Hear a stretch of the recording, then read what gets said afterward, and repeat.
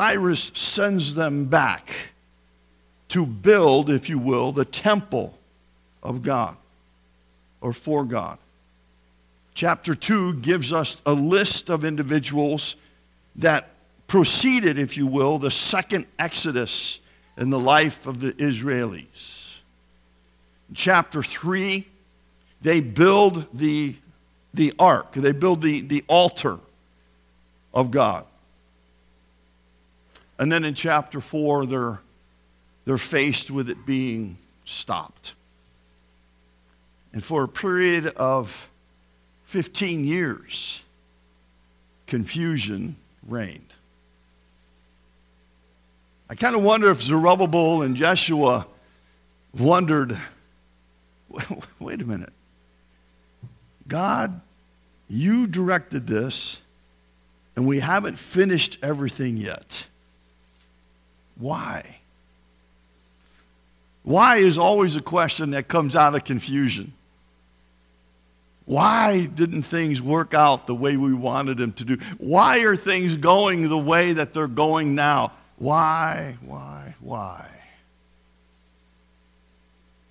This morning, I hope, I trust, that God will lead us through chapter 5 and chapter 6 to what I see in there, the wonder and the glory of God working in the midst of confusion and what he's doing.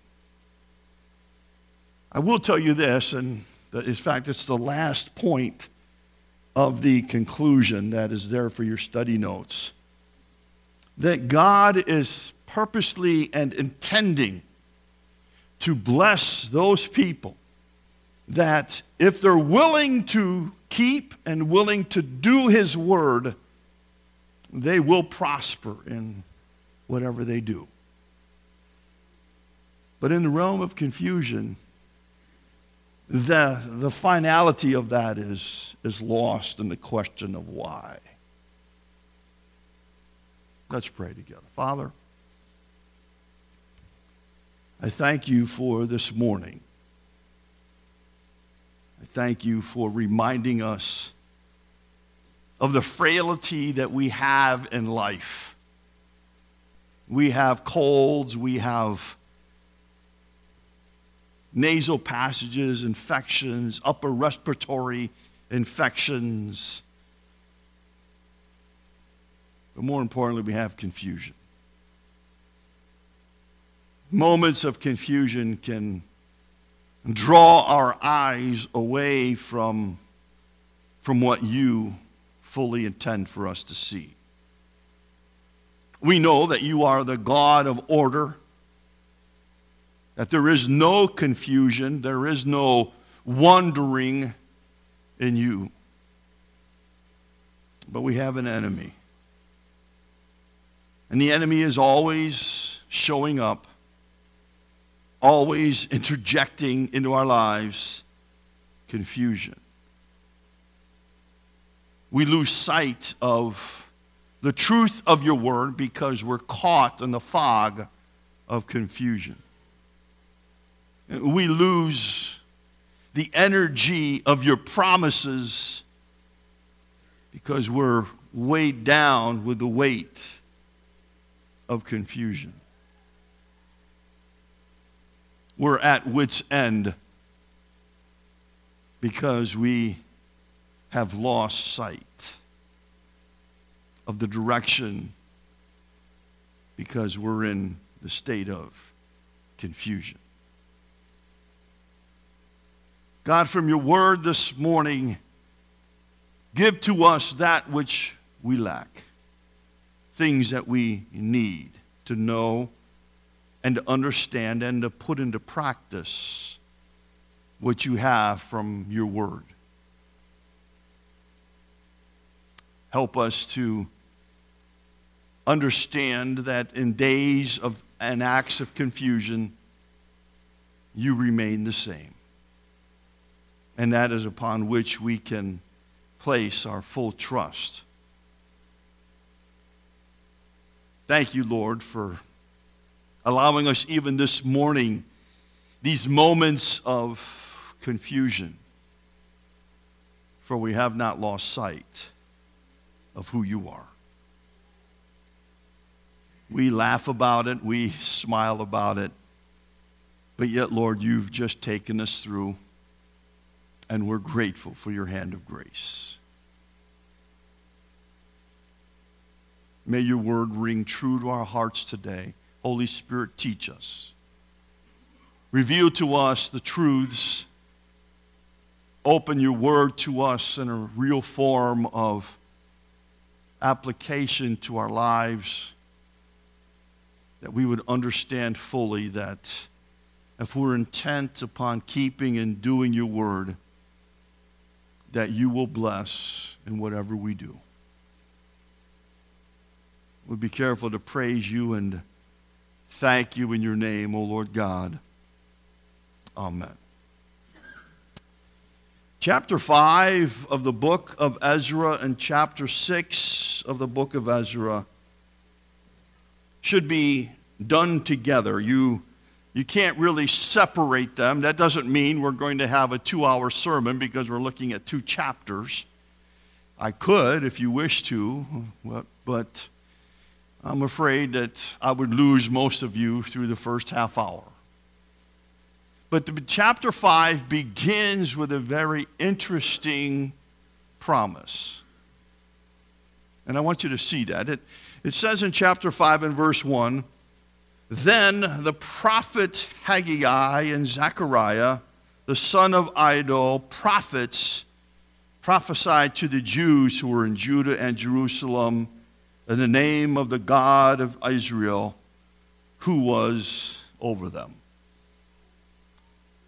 What's so glamorous and so great about that verse is that the building has stopped. And the individuals led by Zerubbabel and Jeshua are wondering, where do we go from here? And God sends to them these 2 prophets. I encourage you throughout this week to go back and read the book of Haggai. It's only 3 chapters. You won't get lost. And the book of Zechariah. Now, the great thing about them is that the one's right after the other. You got Haggai and then you got Zechariah. Zechariah is a little bit longer. He's more of an artistic writer. Haggai is to the point. This is the way it is. Put it down. Let's not waste time. Let's get right at it. Like my wife, let's get right at it. Here's the list. This is what we got to do. Okay, fine. Then I have daughters who are more of the Zechariah form. Can't we just embellish this a little bit? But God sends both of these individuals. You know what that reminds me of? Though you have it there listed, who said you could build? The heads of that region come to Zerubbabel and Jeshua and ask them, who gave you the right to build? And what are their names? I'm going to direct your attention to a couple of places. Write these down, and then you can go back and look at them for yourself. But I do want to take you to a couple of places. Turn to the book of Haggai, just so that you'll know where it's at. It's towards the end of the Bible, or the Old Testament. You'll come across it if you keep thumbing. If you need a page number, go to the table of context, and it'll tell you what page to turn to. But go to the prophet Haggai. Haggai is right after Zephaniah, which is right after Habakkuk, which is right after Nahum, which is right after Micah. So you're in that neighborhood. Haggai. Turn to Haggai, to the first chapter of Haggai in verse 8. Now this is what God is saying through the prophet Haggai to these people. Verse 8. He says, go up to the mountains and bring wood and build the temple, that I may take pleasure in it and be glorified, says the Lord. Now, turn over to verse 12 through 15. Then Zerubbabel, the son of Shealtiel, and Joshua, now don't get nervous. Joshua is the Hebrew name of Jeshua in the book of Ezra, okay? Just want to let you know, it's not two different people, same person, just different language, okay? Then Zerubbabel, the son of Shealtiel, and Joshua, the son of Jehozadak, the high priest, with all the remnant of the people, obeyed the voice of the Lord their God and the words of Haggai the prophet, as the Lord their God had sent him, and the people feared the presence of the Lord. Then Haggai, the Lord's messenger, spoke the Lord's message to the people, saying, I am with you, says the Lord. So the Lord stirred up the spirit of Zerubbabel, the son of Shealtiel, governor of Judah, and the spirit of Joshua, the son of Jehozadak, the high priest, and the spirit of all the remnant of the people. And they came and they worked on the house of the Lord of hosts, their God, on the 24th day, the 6th month, in the 2nd year of King Darius. Who said you could build? Their answer? God. God said. What can we take from this? From this particular first verse of chapter 5 of the book of Ezra. What can we take from that? It's this. When the world says you can't, but the Word of God says you can, who are you going to listen to? Even in the midst of confusion, God says, I'm with you. I'll never leave you. I will never forsake you. Come unto me, all ye that are burdened and heavy laden, I will give you rest. Take my yoke upon you. My yoke is easy. Take my yoke upon you. All of that in the midst of confusion. Zerubbabel and Jeshua, notice what it said, and all the remnant, their spirits were ignited. They took to heart, to soul, even to the depths of their spirit, the words of God saying, go ahead, go to the mountains, get the wood, and start building. When the world around us says we cannot, and God says you can,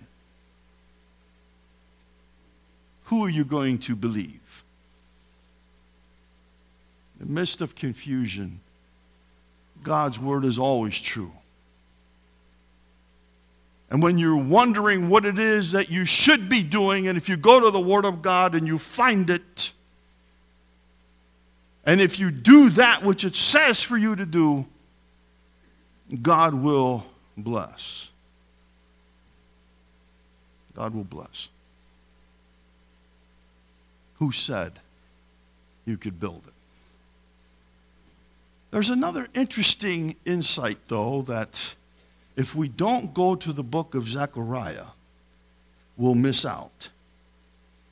And it has to do with this point. Go to Zechariah chapter 3. Don't have to turn much. Remember, Haggai, short chapters, done. But go to verse chapter 3, and in verse 1 and 2. Zechariah chapter 3, 1 and 2. Recognize, hear the word of the Lord, dear people, this morning. Zechariah has a lot of visions. Here's one that he shares in chapter 3, 1. Then he showed me Joshua the high priest standing before the angel of the Lord. Now everybody, and who was standing there also? I didn't hear you. One more time. Satan is there. Here you've got Joshua. Over there, you got Satan. And in between, you've got the angel of the Lord who, according to Old, not so New Testament, I almost said the curse word old, not so New Testament, is referred to the angel of the Lord as no one else than Jesus Christ himself. What does in verse 2, what does this angel say? And the Lord said to Satan, the Lord rebuke you, Satan.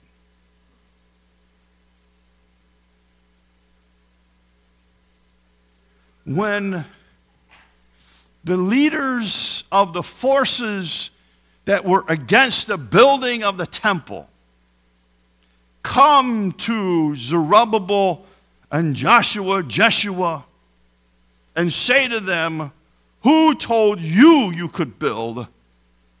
I'm here to tell you this morning that the forces of darkness were there, speaking through the voices of those leaders to try to stop something that cannot be stopped. Dear people, let me reiterate it one more time so you got it down. If you haven't written it down, I'm going to say it. You can go to the website and you'll hear it again. Everything that is physical and visible is controlled by that which is spiritual and invisible, both good and evil. Those individual men who came to Zerubbabel and Jeshua and said, who said you could build? Were marching to the orders of what Zechariah saw in chapter 3 and in verse 1 and 2. They were marching to the orders of Satan. Don't get upset by what the world does. They have no recourse but to do what their king says to do. We, on the other hand, have a choice to make. And it has two parts. And it's a choice we must make every single day. The choice is this. Will I obey and do God's will, or won't I? That's the choice. The world, on the other hand, has no choice. They must do what their king says they must do. And so when Zechariah sees this vision, he knows who's behind it, Satan, but he also knows that the angel of the Lord says to him, it's going to be on tape, but that's okay. Shut up. I rebuke you. Leave. Now that ought to stir your hearts. Because in the midst of confusion, who's working it? He's trying to strife us all up. He's trying to discourage our hearts. But we have a king who says, be gone. Rebuke you. Now understand what Peter writes in 1 Peter chapter 5 when he talks about we have an adversary, the devil, who roams around like a lion, seeking whom he may devour. So we are to resist him. But dear brothers and sisters, we don't resist him in our strength. We resist him in the power and the might of the King of Kings and Lord of Lords. He's already been rebuked. Leave.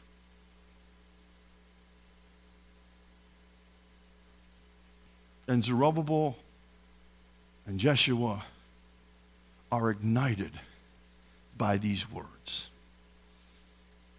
Zechariah, let me give you a couple passages for you to read later on. Zechariah chapter 1, verse 12 to 17. And then Zechariah chapter 4, verses 6 to 10.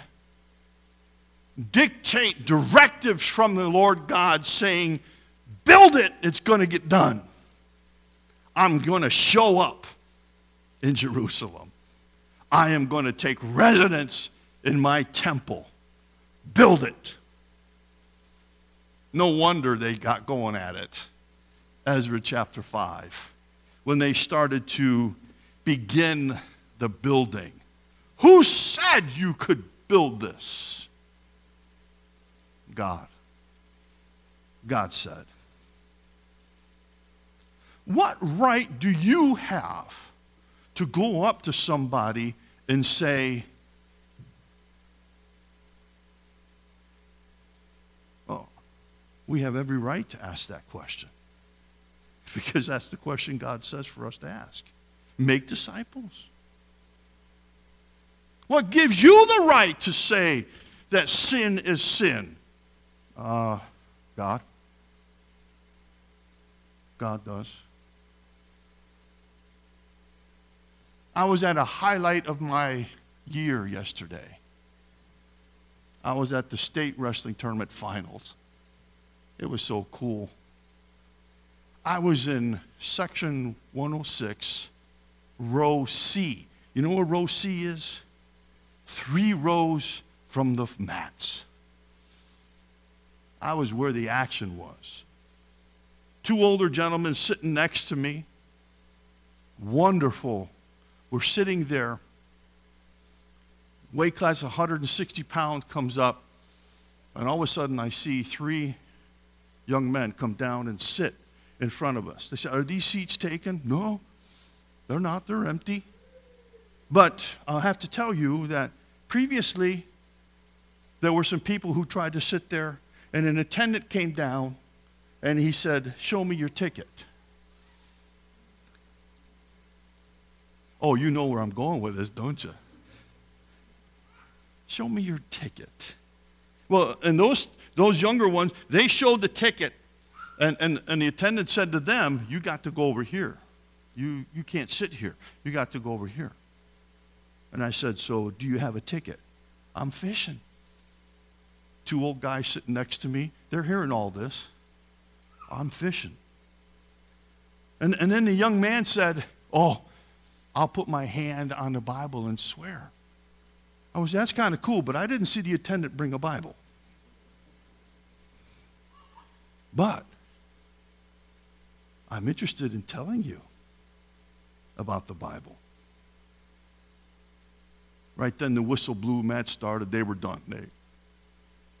Who gave me the right to do that? God. You want my name? I'll give you my name. I'll give you my phone number. Call me.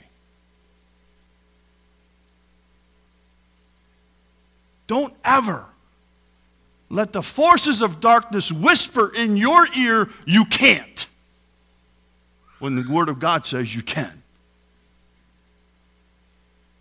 And it stirs our spirits to know that what we're doing for God, He will bless. Oh, my word, 3 more points to go, and I'm not even. Ezra chapter 6. I'm sorry, chapter 5, beginning at verse 6. Tatanai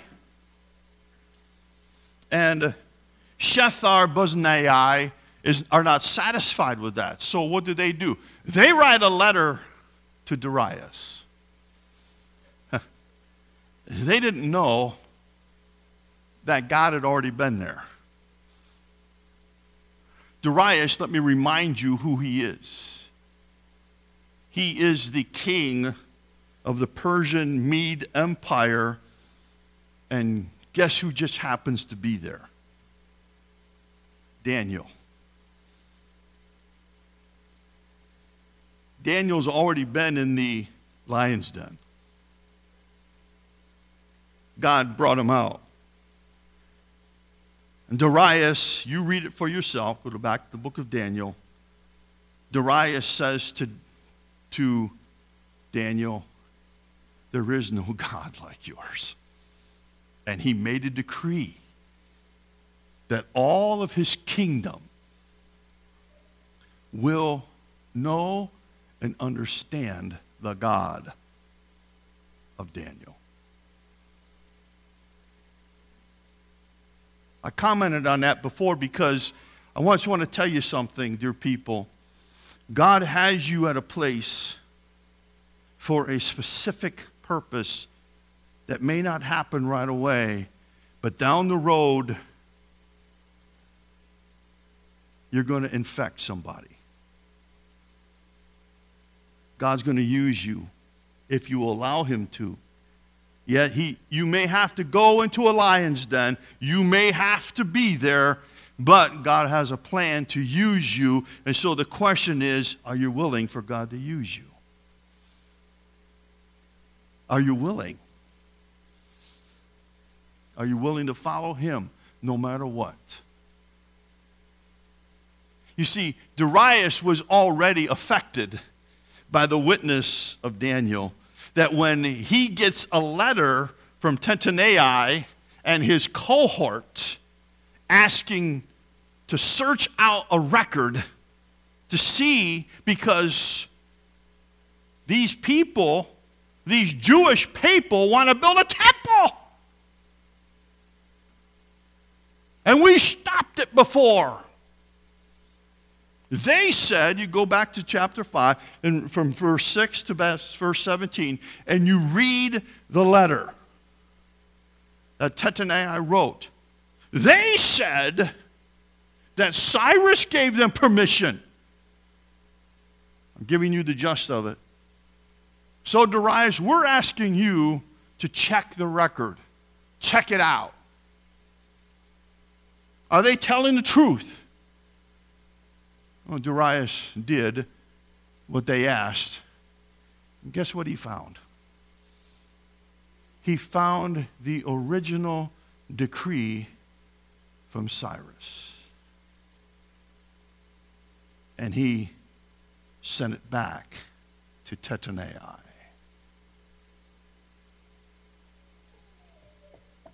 Are you willing to let your life be written in such a way that when the forces of darkness call it into being a witness, what will it say? A piece of paper that was written 15 years earlier.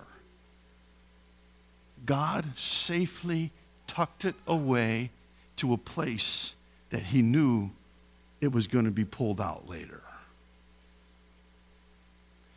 God has tucked you away to a place that he knows it's going to be pulled out later.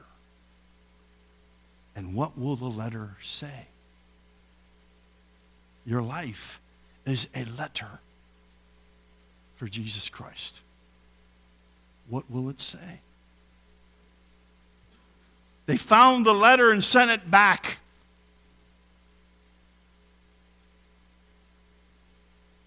And the letter sort of says this: if you know what's good for you, don't interfere with the building. Darius says it a little bit more tactfully than I just did. He said, if you try to stop it, well, in fact, let me fill this out for you just a little bit. Notice the command in chapter 6, verse 7. Let the work of this house of God alone. Leave it alone. Don't try to stop it. Leave it alone. That's the command. The cost, verse 8. Let the costs of the building be paid at the king's expense.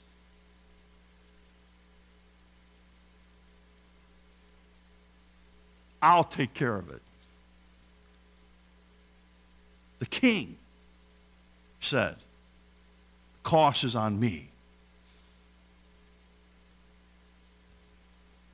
I wonder if we can get Donald Trump to pay for the building over there. Wouldn't that be cool? Some of you write a letter to him. You never know. You have not because you ask not. But you know what? I'd really rather let God work through us and let him get all the glory. That's going to happen, by the way. We got the command, we got the cost, but here's the caution. Chapter 6, 11 and 12. Also, I issue a decree that whoever alters this edict, let a timber be pulled from his house and erected, and let him be hanged on it. And let his house be made a refuge heap because of this. And may the God who causes his name to dwell there destroy any king or people who put their hand to alter it or to destroy this house of God which is in Jerusalem. I, Darius, issue a decree, let it be done diligently. In chapter 6 and in verse 13, Tatanai and Sheshar Boznai say, okay, go ahead, build. Took them 4 years to build the temple.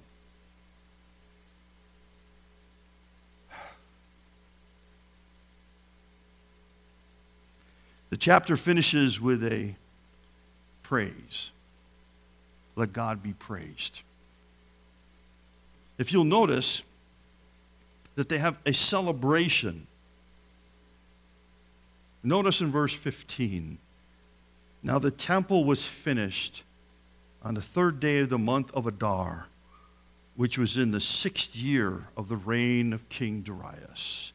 They started to build the 2nd year of the reign of Darius. Now they finished the 6th year, 4 years. But don't overlook the month, Adar. Why is that so important? Well, to you and I, it doesn't mean a whole lot.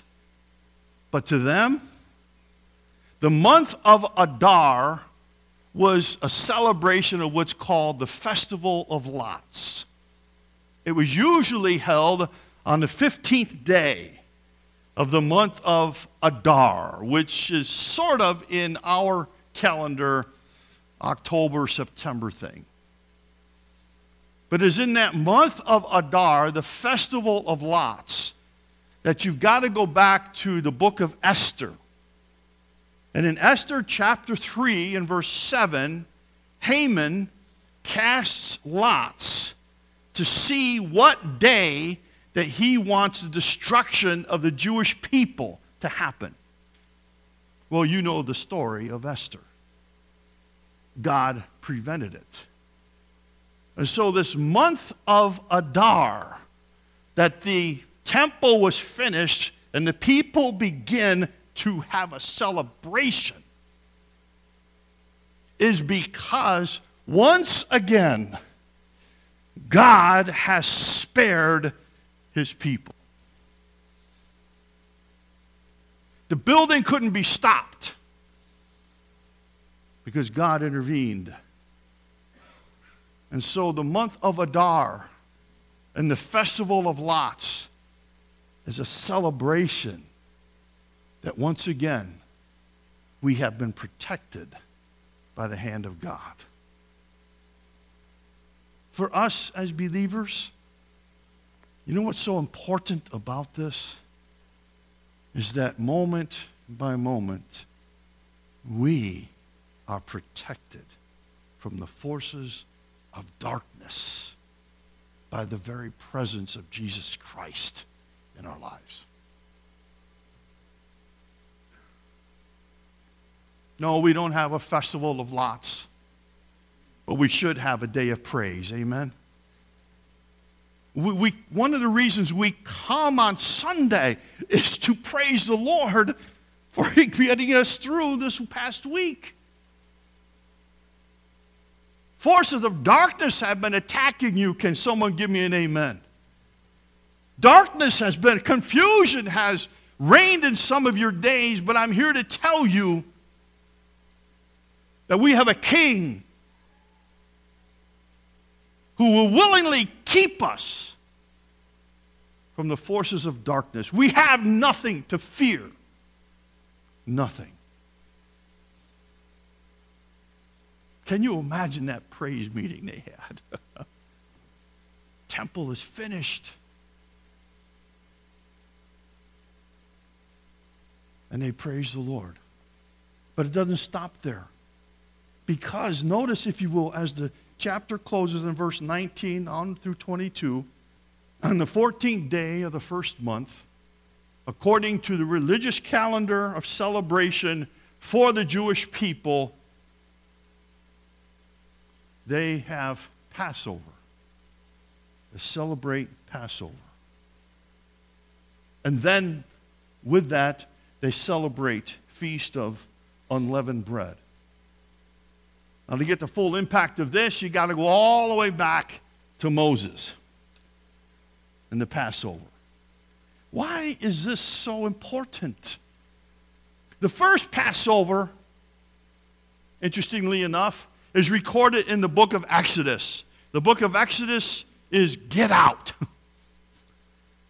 We're leaving town. We're going home. And they celebrate this Passover. And then they incorporate with that, the Passover is usually held the 14th or the 15th day of that particular month, followed immediately by 7 days of what's called the Feast of Unleavened Bread. Jesus Christ is our Passover lamb. His blood. Oh, I can't wait for Easter this year. It's on April 1st. Sermon title. Let me let you know one more time. Don't be an April fool. Don't be an April fool. Jesus Christ shed his blood that the death of sin is passed over. We've been set free. The unleavened bread, the Feast of Unleavened Bread, is in, if you will, acknowledgement that once the Passover happened, the next day they were leaving, so they had to make provisions quick. They didn't have time to let yeast rise the bread. They made it out of no yeast, which according to Scriptures, yeast is also significant because it dynamically shows us what sin can do. But what's interesting too, it's called matzah. Matzah. You know what matzah means in Hebrew? No yeast, no sin. We got matzah crackers that we eat for communion. That's significant from the fact that we are partaking of the body, a representation of the body of Christ, and in his body there is no sin, no sin at all. 1 John chapter 1. Matzah. And so these people are celebrating the building of the temple is finished. God is showing up. Let's celebrate.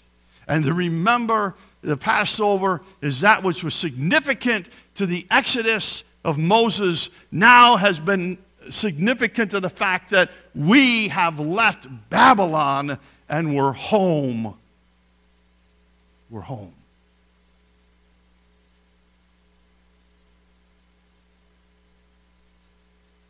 The Passover is significant in this realm too, dear people. Is that there's a day when we're leaving this earth and we're going home because our Savior is our Passover. We're going home. So we should rejoice. And in fact, the Apostle Paul recognizes this fact when he says, therefore, you should walk worthy of the vocation you have been called. Matzah. Get rid of sin in your life. Walk worthy. Closing conclusion is this. Number one.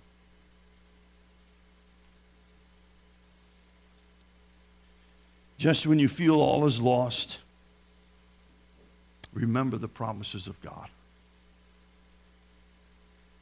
Zerubbabel and Jeshua, their hearts were stirred when they heard the words of Haggai and Zechariah.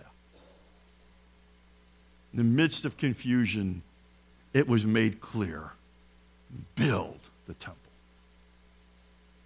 And they began. Secondly, it's this.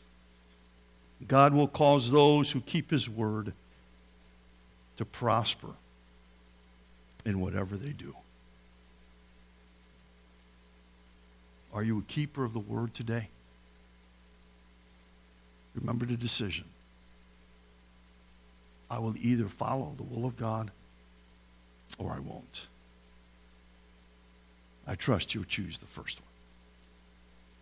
Because I guarantee you, the benefits are tremendous. Because God will prosper you in whatever you do. Let's pray. Father, our time is gone, but I'm glad that your word remains. I pray, God, that you would take your words this morning and apply it to our hearts in the areas of that we need to recognize that even in the midst of confusion, our God will not only encourage us, but he will also cause us to prosper. If we are bent, if we are intentional in doing and keeping his word. May that be the desire of our hearts, that we would honor you in all that we say and do. And we'll praise you in your name, O Lord God. Amen.